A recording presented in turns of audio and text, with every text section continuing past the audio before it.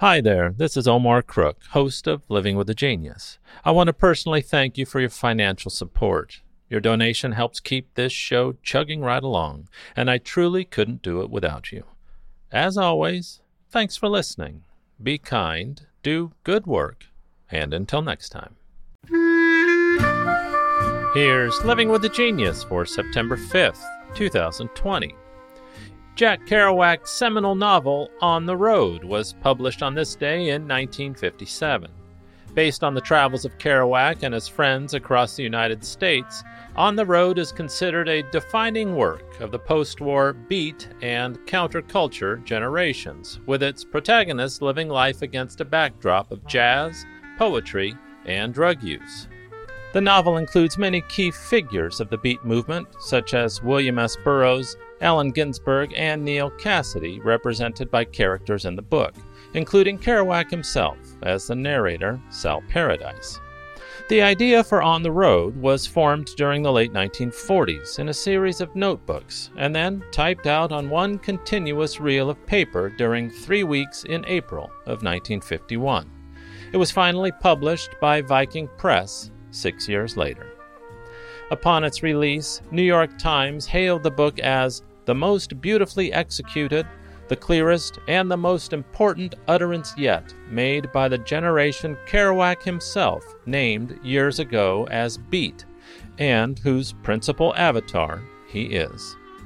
In 1998, the Modern Library ranked On the Road 55th on its list of the 100 best English-language novels of the 20th century, and it was chosen by Time magazine as one of the 100 best English-language novels from 1923 to 2005. On the Road has influenced countless poets, writers, actors, and musicians, including Bob Dylan, Van Morrison, Noel Gallagher, Jim Morrison, Jerry Garcia, David Bowie, and Hunter S. Thompson. Years later, Bob Dylan was quoted as saying, "It changed my life like it changed everyone else's." At least two great American photographers were influenced by Kerouac: Robert Frank, who became his close friend, for whose book Kerouac wrote the introduction, and Stephen Shore, who set out on an American road trip in the 1970s with Kerouac's book as a guide. It would be impossible to imagine Hunter S. Thompson's novel, Fear and Loathing in Las Vegas, had On the Road not laid down the template. Likewise, films such as Easy Rider, Paris, Texas, and even Thelma and Louise should owe their gratitude to Kerouac. In his book, Light My Fire, My Life with the Doors, Doors keyboardist Ray Manzarek wrote, "I suppose if Jack Kerouac had never written On the Road, the Doors would never have existed."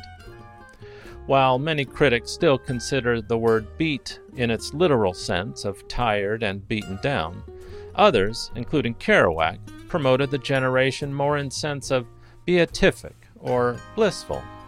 Kerouac went on to publish several articles in popular magazines in an attempt to explain the movement, and in the November 16, 1952 New York Times Sunday magazine, he wrote a piece exposing the faces of the beat generation. He said, "You know, this is a really beat generation. More than mere weariness, it implies the feeling of having been used, of being raw. It involves a sort of nakedness of mind and, ultimately, of soul, a feeling of being reduced to the bedrock of consciousness. In short, it means being undramatically pushed up against the wall of one's self." Kerouac distinguishes beats from the lost generation of the 1920s, pointing out how the beats are not lost, but how they are searching for answers to all of life's questions. Kerouac's preoccupation with writers like Hemingway shaped his view of the beat generation, and he uses a prose style which he adapted from Hemingway, and throughout On the Road he alludes to novels like The Sun Also Rises. To Kerouac, how to live seems much more crucial than why. In many ways, it's a spiritual journey, a quest to find belief, belonging, and meaning in life. Not content with the uniformity promoted by government and consumer culture, the Beats yearned for a deeper, more sensational experience.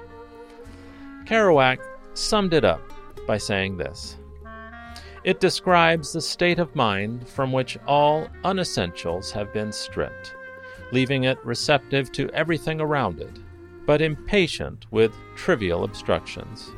To be a beat is to be at the bottom of your personality, looking up." Thanks for listening. Be kind, do good work, and until next time.